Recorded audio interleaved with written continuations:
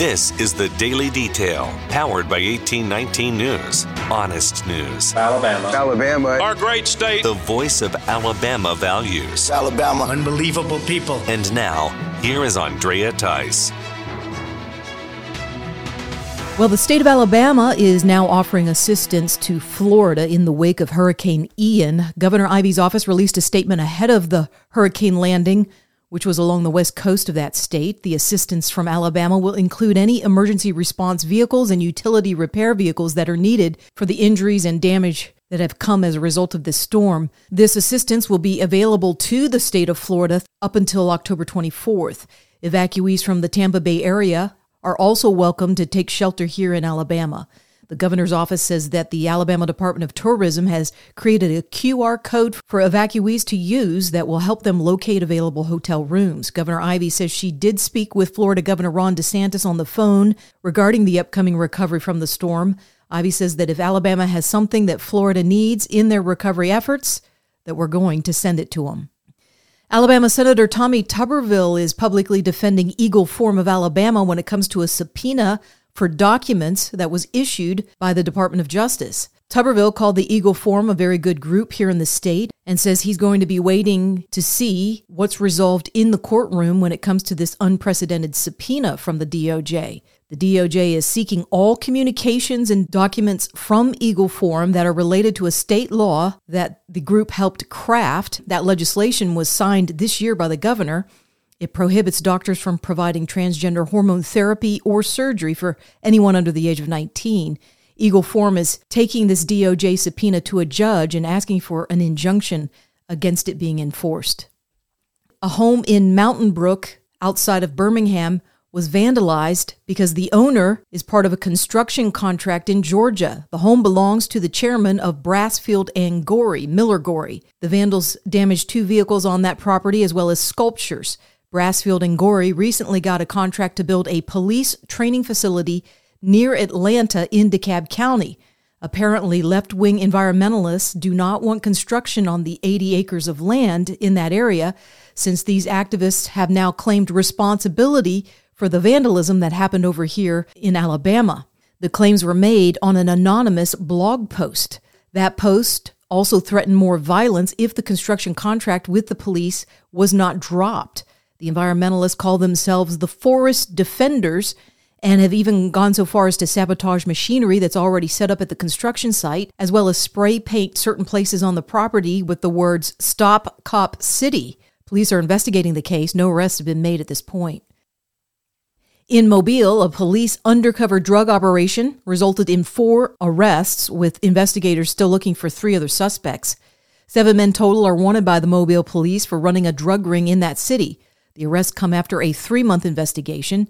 Operation West Side has now resulted in the seizure of marijuana, cocaine, meth, hydrocodone pills, codeine syrup, 5 guns, and cash. The Talladega Superspeedway is opening up parts of their campground for Floridians who are seeking refuge from Hurricane Ian. Talladega is joining the city of Hoover in making this offer to those who evacuated from the area ahead of the hurricane's landfall, which occurred in the Tampa Bay area on Wednesday. The campsites are free to evacuees and include showers and restrooms. Staff at the Talladega Superspeedway are currently preparing for the Yellowwood 500, which occurs on Sunday, October 2nd. For more in-depth stories affecting the state of Alabama, go to 1819news.com. In national news, as we mentioned, Hurricane Ian was a big one, and it still continues. The storm increased to a Category 4 hurricane with 150-mile-per-hour winds and storm surge from 12 to 18 feet in some parts of the western coast of Florida, which is where it hit, near the Tampa Bay area. Millions of Floridians are now without power as catastrophic flooding and rain continues for at least another 24 hours. The storm is expected to eventually move through the central part of Florida and then on up into Georgia and even the Carolinas. The storm has already claimed 2 lives in Cuba when the storm hit a day before Florida and took out that Caribbean island's entire electrical grid. A bill that would change the way that electoral college votes are handled in Congress is very likely going to pass the U.S. Senate with Republican support. Republican Minority Leader Mitch McConnell is not opposed to the bill. In fact, he said he's in favor of the measure earlier this week. The bill would increase the threshold that is necessary from members of Congress to object to electoral college votes that are submitted by states in a presidential election. The bill essentially takes power out of the vice president's position within the U.S. Senate, power that gave him the ability to reject questionable electoral votes, which was what Vice President Mike Pence was being asked to do in 2020 regarding certain swing states and claims of electoral fraud, giving the outcome to Biden. However, Pence maintained that he did not have the power to do so in that Senate. This Senate bill will make certain that the vice president doesn't have the power to challenge electoral votes, but that only Congress does. Have you heard about the Nord Stream gas pipeline disaster? Well, there is currently a leak of natural gas into the Baltic Sea where an underwater pipeline was being constructed. The Nord Stream 1 and 2 pipelines were going to provide energy from Russia to the country of Germany, but that plan has been disrupted with the pipeline now in shambles. Danish Prime Minister Mette Frederiksen says the damage done looks like sabotage. That is also being confirmed by those within the Swedish National Seismic Network, who say that they tracked several massive earthquake-like explosions on Monday in that area. The president of the European Commission, Ursula von der Leyen, is also calling it an act of sabotage and demanding an investigation. Social media and some news outlets here in the U.S. are already pointing the finger at President Joe Biden as the source of this sabotage or possibly the influence. They're referencing back to comments he made in February before Russia invaded Ukraine. Let me answer the first question first. If Russia invades, that means tanks or troops crossing the border of Ukraine again. Then there will be no longer a Nord Stream 2. We will bring an end to it. How will you do that exactly, since the project and control of the project is within Germany's control? We will, I promise you, we'll be able to do it. With the Nord Stream 1 and 2 pipelines now out of commission and unable to sell natural gas to Germany for the upcoming winter months, the U.S. is next in line to make gains from that explosion by selling liquefied natural gas to Europe, which is what was started after sanctions were placed on Russia over their invasion of Ukraine. Former President Donald Trump is viewing this latest disruption of the Nord Stream 1 and 2 as a very serious event that could escalate even further into a major conflict between European countries, Russia, and even the U.S. Trump agreed with the assessment that it was sabotage and even suggested this could lead to war. He posted on Truth Social that U.S. leadership should remain cool, calm, and dry and be strategic on getting a negotiated deal done now to end the war in Ukraine. Trump even offered to head over to Europe to help lead the negotiations on behalf of the U.S. government. British cardiologist Dr. Asim Malhotra is making waves in the medical world and beyond by reversing his stance on the COVID-19 vaccine.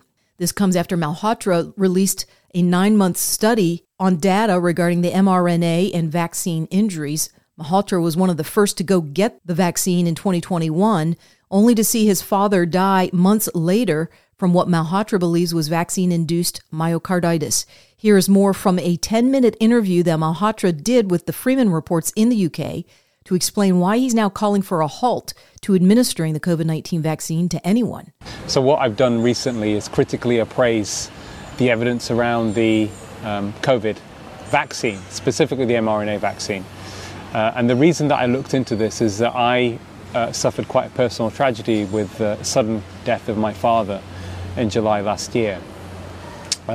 He was a very fit and well man. He was 73 years old. During the whole of lockdown, he was walking 10 to 15,000 steps a day. He was very conscientious of his diet. I had assessed his heart a few years earlier, and in fact, he actually improved his lifestyle since then. But his post-mortem findings really shocked me. There were 2 severe blockages in his coronary arteries, which didn't really make any sense with everything I know, both as a cardiologist, someone who has an expertise in this particular area, but also intimately knowing my dad's lifestyle and his health. Not long after that, data started to emerge that suggested there was a possible link between the mRNA vaccine and increased risk of heart attacks from a mechanism of increasing inflammation around the coronary arteries.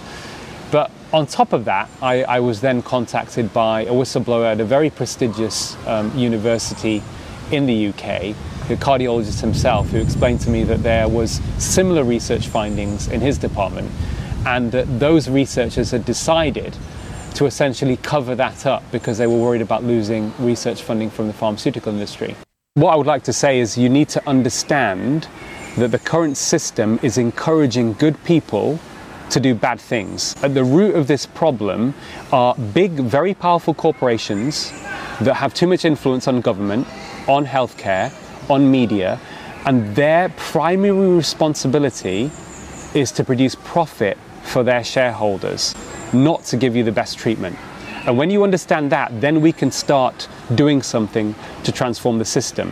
And I don't say this lightly. This has been well documented that these corporations, unfortunately, in the way that they go about their business, by misleading people, by their business model being fraud, they act like psychopaths, and they are a psychopathic entity.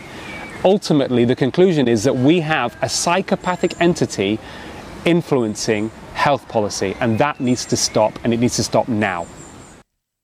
You're listening to The Daily Detail from 1819 News. Be sure and check out Alabama Unfiltered as they sit down and talk with Ty Coffey about Alabama elections and whether or not they really do meet the gold standard. So Alabama law, the part of Alabama law that's being broken here is it says the list of voters who voted by absentee ballot shall remain confidential until the day following election.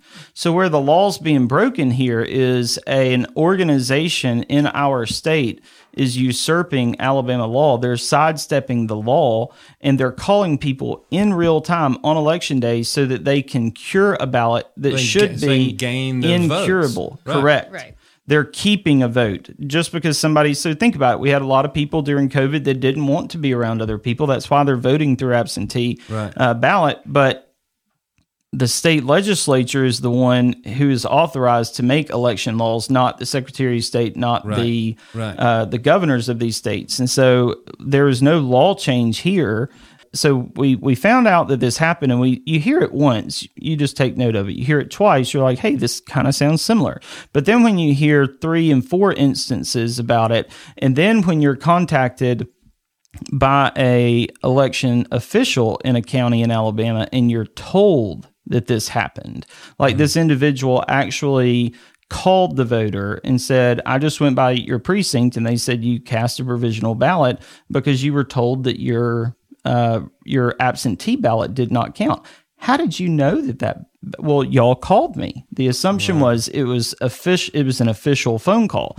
Right. And this individual said, well, do you have the telephone number that called you? And she looked through her caller ID and said, well, as a matter of fact, I do. Right. And gave it to the individual. The individual calls this cell phone, and the person that made the phone call from that telephone, their voicemail picked up, and the individual wrote the person's name down. Right.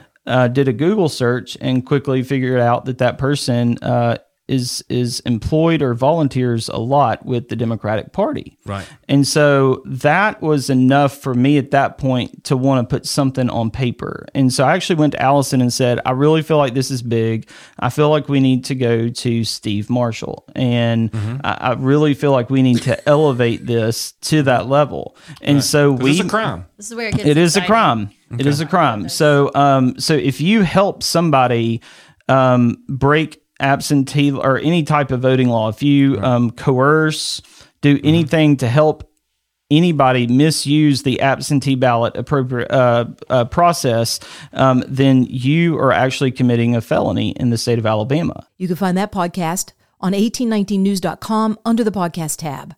If you're enjoying the Daily Detail and benefiting from these reports, feel free to go to whatever podcasting app you use and find the main page of the Daily Detail. On that main page, you should be able to find a drop-down tab where you can rate this, and I surely do hope that rating is a 5-star. I'm Andrea Tice. I will be back again tomorrow. I look forward to updating you then. Alabama. Our great state. Alabama. Of Alabama. This has been The Daily Detail. For more up-to-date news, go to 1819news.com, where you'll find honest news and Alabama values.